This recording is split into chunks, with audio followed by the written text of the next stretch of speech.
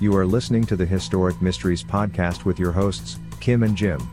Historic Mysteries provides captivating discussions on archaeology, history, and unexplained mysteries.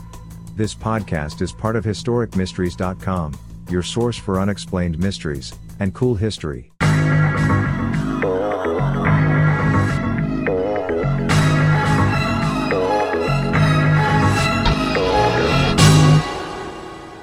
In the rural town of Keddie, California, a mother and 3 children were attacked on Saturday, April 11, 1981. 3 of them were murdered that night, and one of the children remained missing until years later. Although the identity of the murderer is still a mystery, new information has surfaced in the last decade and could help to solve the Keddie Cabin murders. Please note that there is a lot of misinformation published online about the Keddie murders. Although we have attempted to sort through it with due diligence, even the most credible sources do not agree on all the details. Glenna Sue Sharp was a dark-haired, attractive single mother with 5 children. Everyone called her Sue. In 1979, she left her abusive husband. Her brother, who would help her and the children start a new life, lived in Quincy, California, about 150 miles north of Sacramento. Sue packed up her children and moved across the country from North Carolina to the Golden State. They lived in a trailer park for a short time, but then Sue decided to move just 5 miles from Quincy into the mountains to a place known as the Keddie Resort. Once a busy railroad terminal in the Sierra Nevada mountains, Keddie had lost much of its population after the railroad closed down. The town tried to reinvent itself by becoming a recreational camping and hiking resort area.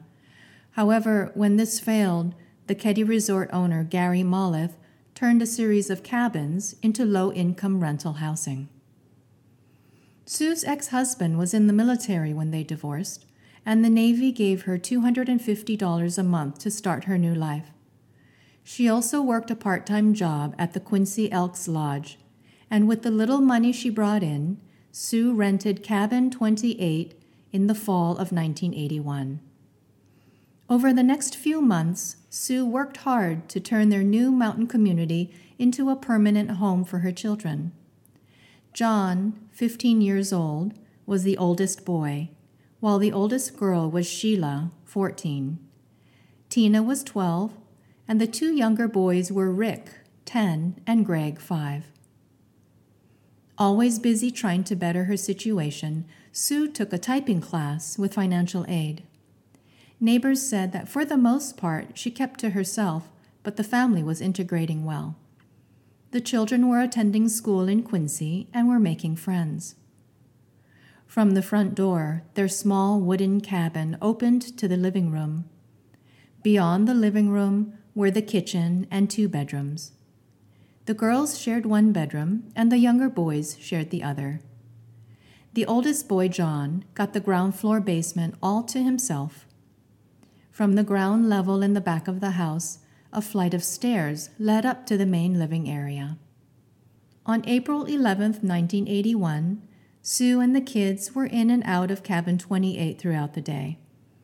A neighborhood boy, Justin Eason, would spend the night with Sue's 2 youngest sons that evening. The 3 youngsters were hanging out at the house since the afternoon. The oldest boy, John, and his buddy Dana had spent the day in Quincy. Around 1:30 p.m., Sue and her oldest daughter, Sheila, went to pick up John and Dana in Quincy. Then at 3:30 p.m., the 2 teenagers headed out again. They had planned to return home later that night. She urged them not to hitchhike, but passers-by spotted John and Dana on a street corner trying to flag a ride home around 9:30 to 10 o'clock that evening. Sue had spent the later afternoon with Sheila and Tina. In the evening, the 2 girls went to the Seabolt family house next door in Cabin 27, just 15 feet away. There they visited their friends and watched TV. Sheila would spend the night at the Seabolts.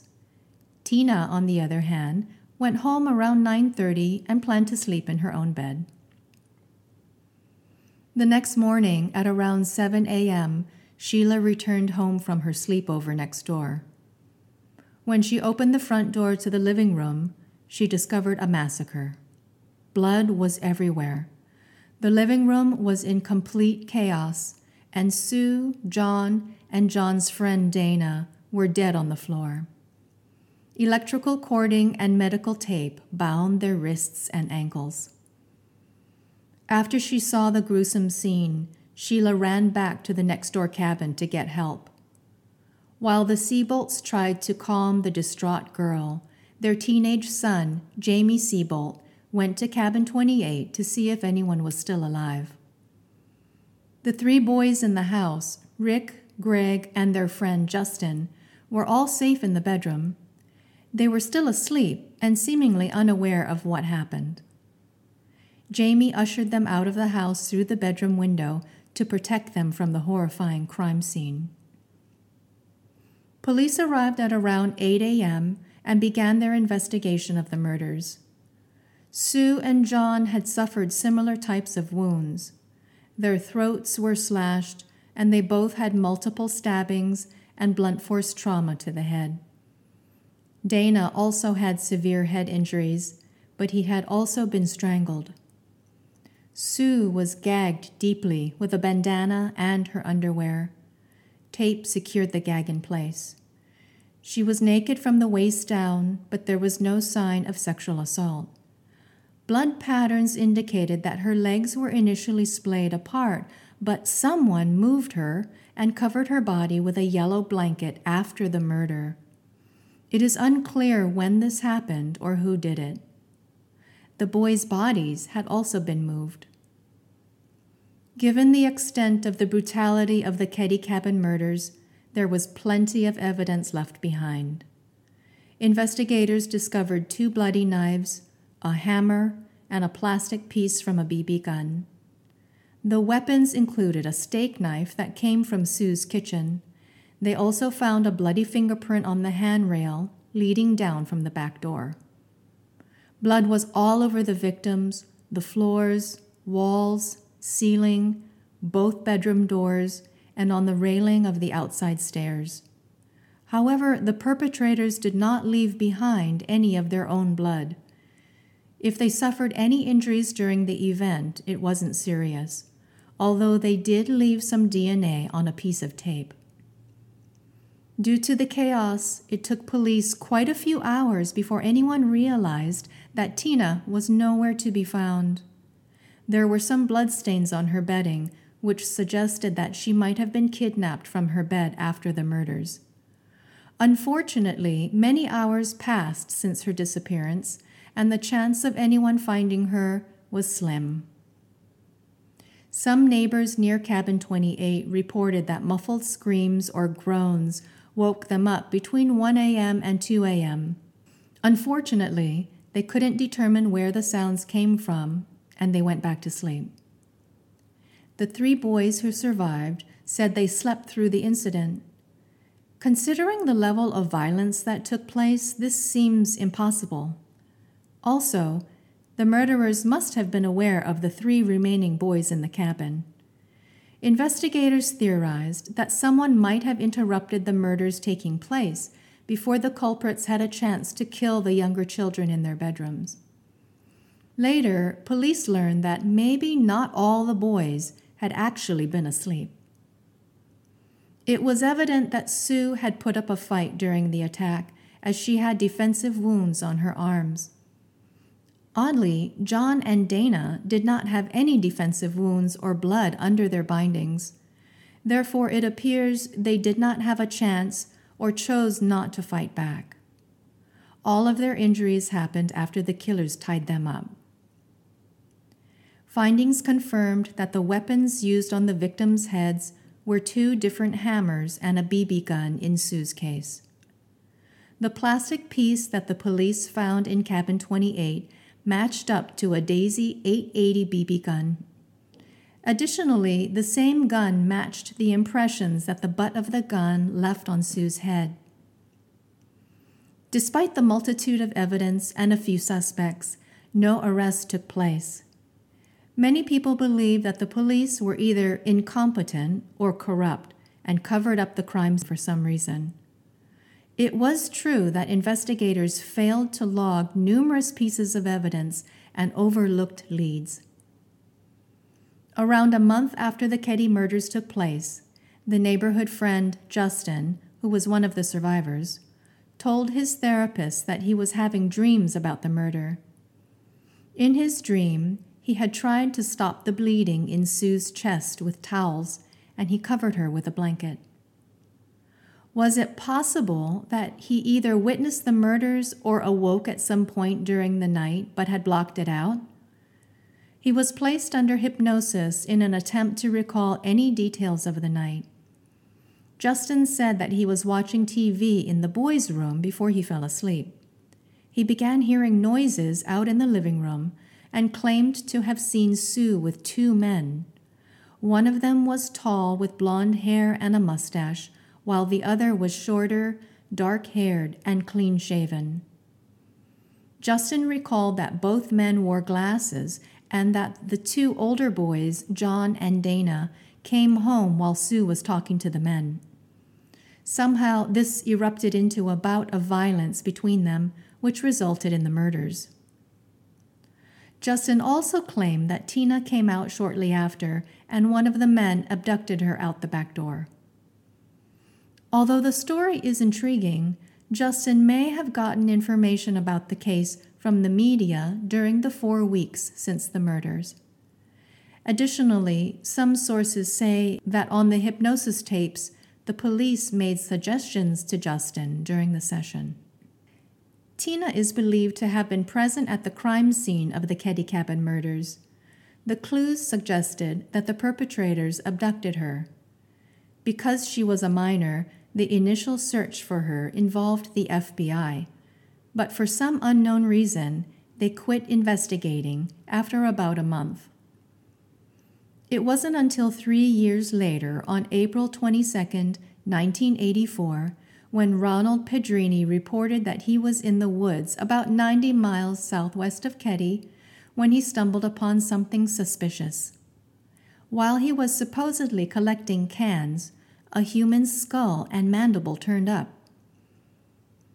Investigators initially thought it may belong to a Native American person. However, an anonymous call to the sheriff's office reported that the remains belonged to Tina Sharp. 2 months later, a forensic analysis of the teeth confirmed that they were indeed Tina's remains.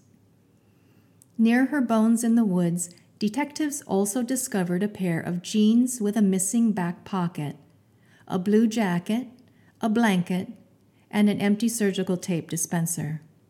But none of the evidence helped the investigators find the killers or determine how she died.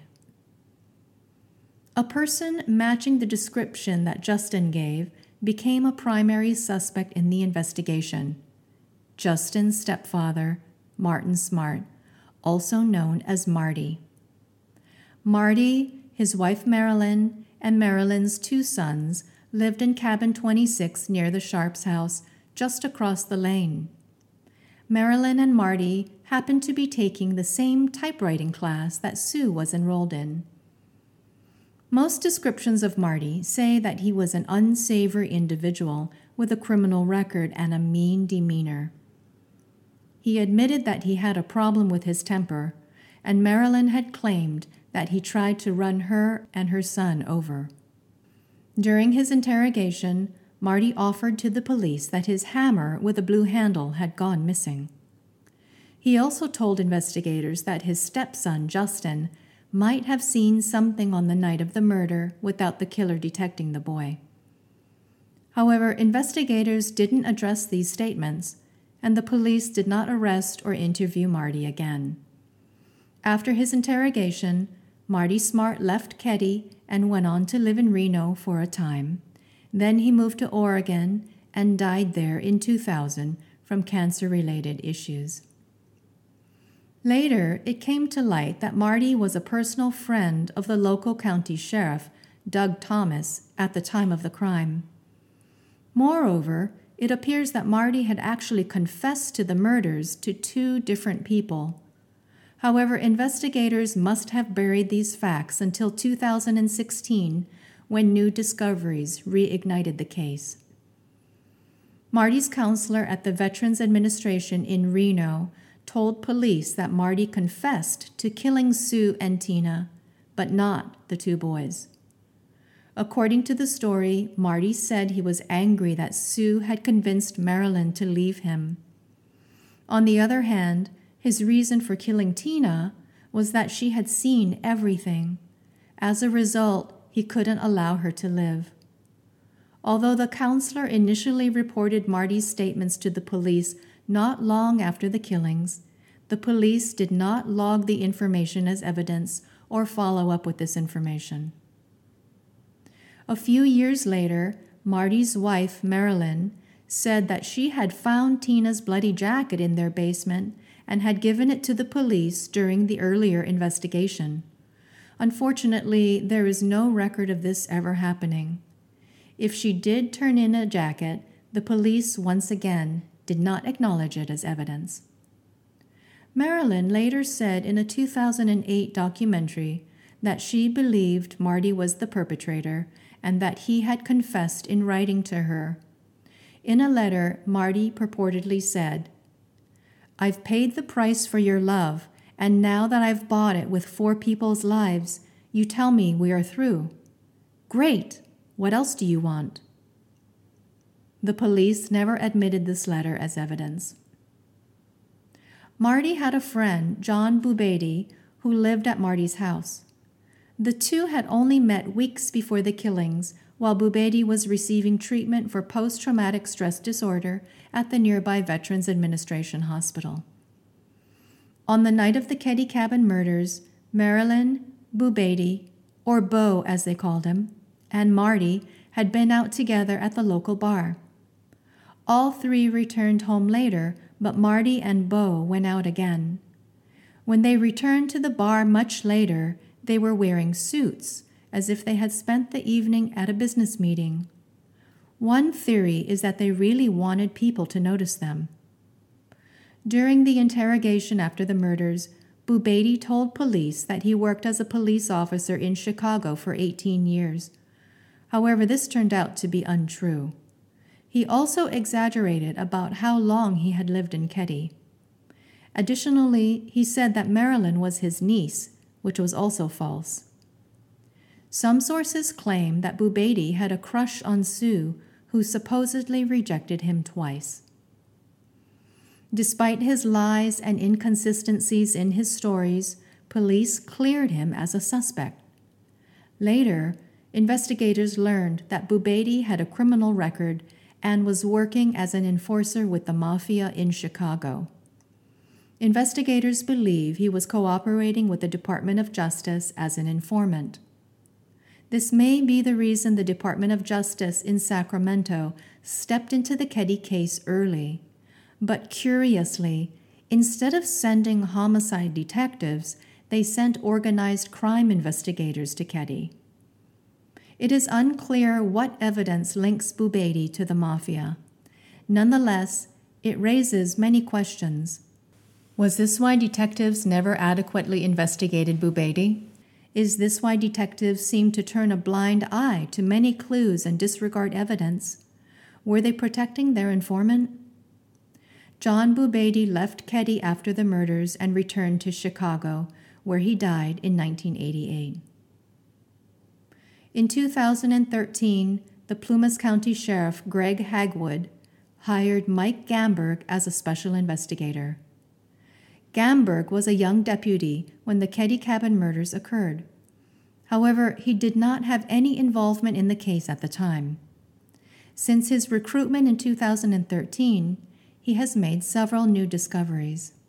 In 2013, he located the recording of the anonymous 911 phone call that came in after Tina's remains surfaced.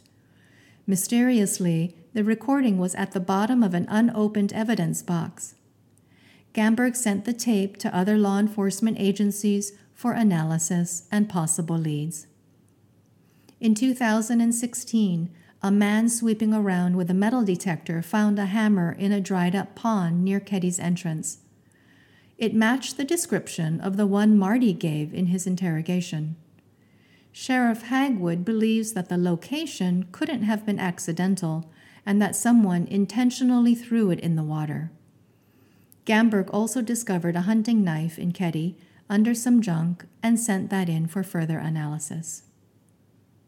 Then, in April 2018, Gamberg matched the DNA from the murder scene to a known living suspect. Since then, no arrests have been made, and the names have never been released to the public. Nevertheless, Gamberg says that 6 people may have been involved. 2 suspects, Marty and Bo, died. Of the suspects who are still alive, Gamberg says, "They better batten down the hatches because we're coming. We're continuing with the investigation, and we're doing interviews, and we have several persons of interest." The results of the analyses and tests are unknown. As far as the person who gave John and Dana a ride home, Gamberg indicates that he identified a woman and has interviewed her. Gamberg and the owner of Keddy28.com, who goes by the name DMAC, believe that Sue Sharp and Marty Smart were having an affair. Gamberg thinks that at the same time, Sue was counseling Marilyn to leave Marty. DMAC does not agree on this point, but some investigators believe that Marilyn was somehow complicit in the murders. It seems possible that Marilyn learned about an affair between Marty and Sue. The statement from Marty's letter, "What else do you want?" sounds like Marty is asking, "In addition to what you already asked for, what more do you want me to do?" Marilyn moved out of cabin 26 the day after the murders. Investigators claim that she was having her own affair at the time. She remarried and is still alive. Sue Sharp's surviving children left California to live with an aunt. Unfortunately, they later went into foster care as their aunt had already several children and couldn't handle any more. Sheila has spoken about the horrific incident in several interviews. She mentioned, however, that she doesn't talk to her brothers about it because she wants to protect them. Relatives of the victims and the public anxiously await the day when investigators bring justice to the killings of Sue, John, Tina, and Dana. Over the years, the Keddy Resort fell into disrepair, and in 2004, Cabin 28 was demolished. The entire site has since been abandoned. References for this podcast include Marcella Corona, clipping from Reno Gazette Journal, April 13, 2016. DMAC, Keddy Case Cabin 28, Keddy28.com. Jane Braxton Little, New Evidence Revives Plumas County Quadruple Murder Case, The Sacramento Bee, May 7, 2016. Victoria Metcalf, Keddy Murders Revisited, May 3, 2018, and November 15, 2019. Michael Whelan, The Keddy Murders, October 27, 2019. Did you like this podcast? Visit historicmysteries.com for more articles on unexplained mysteries, true crime, cool history, and archaeology. You can follow Historic Mysteries on Facebook, Twitter, Instagram, and YouTube.